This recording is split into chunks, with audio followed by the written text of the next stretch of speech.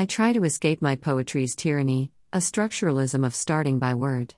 Mother would start calling in again my unreality of a bare naked being. At the door, under overlay of words as night turned to unfettered dawn. I can't escape the tyranny of poetry nor memory of a crook of her arm.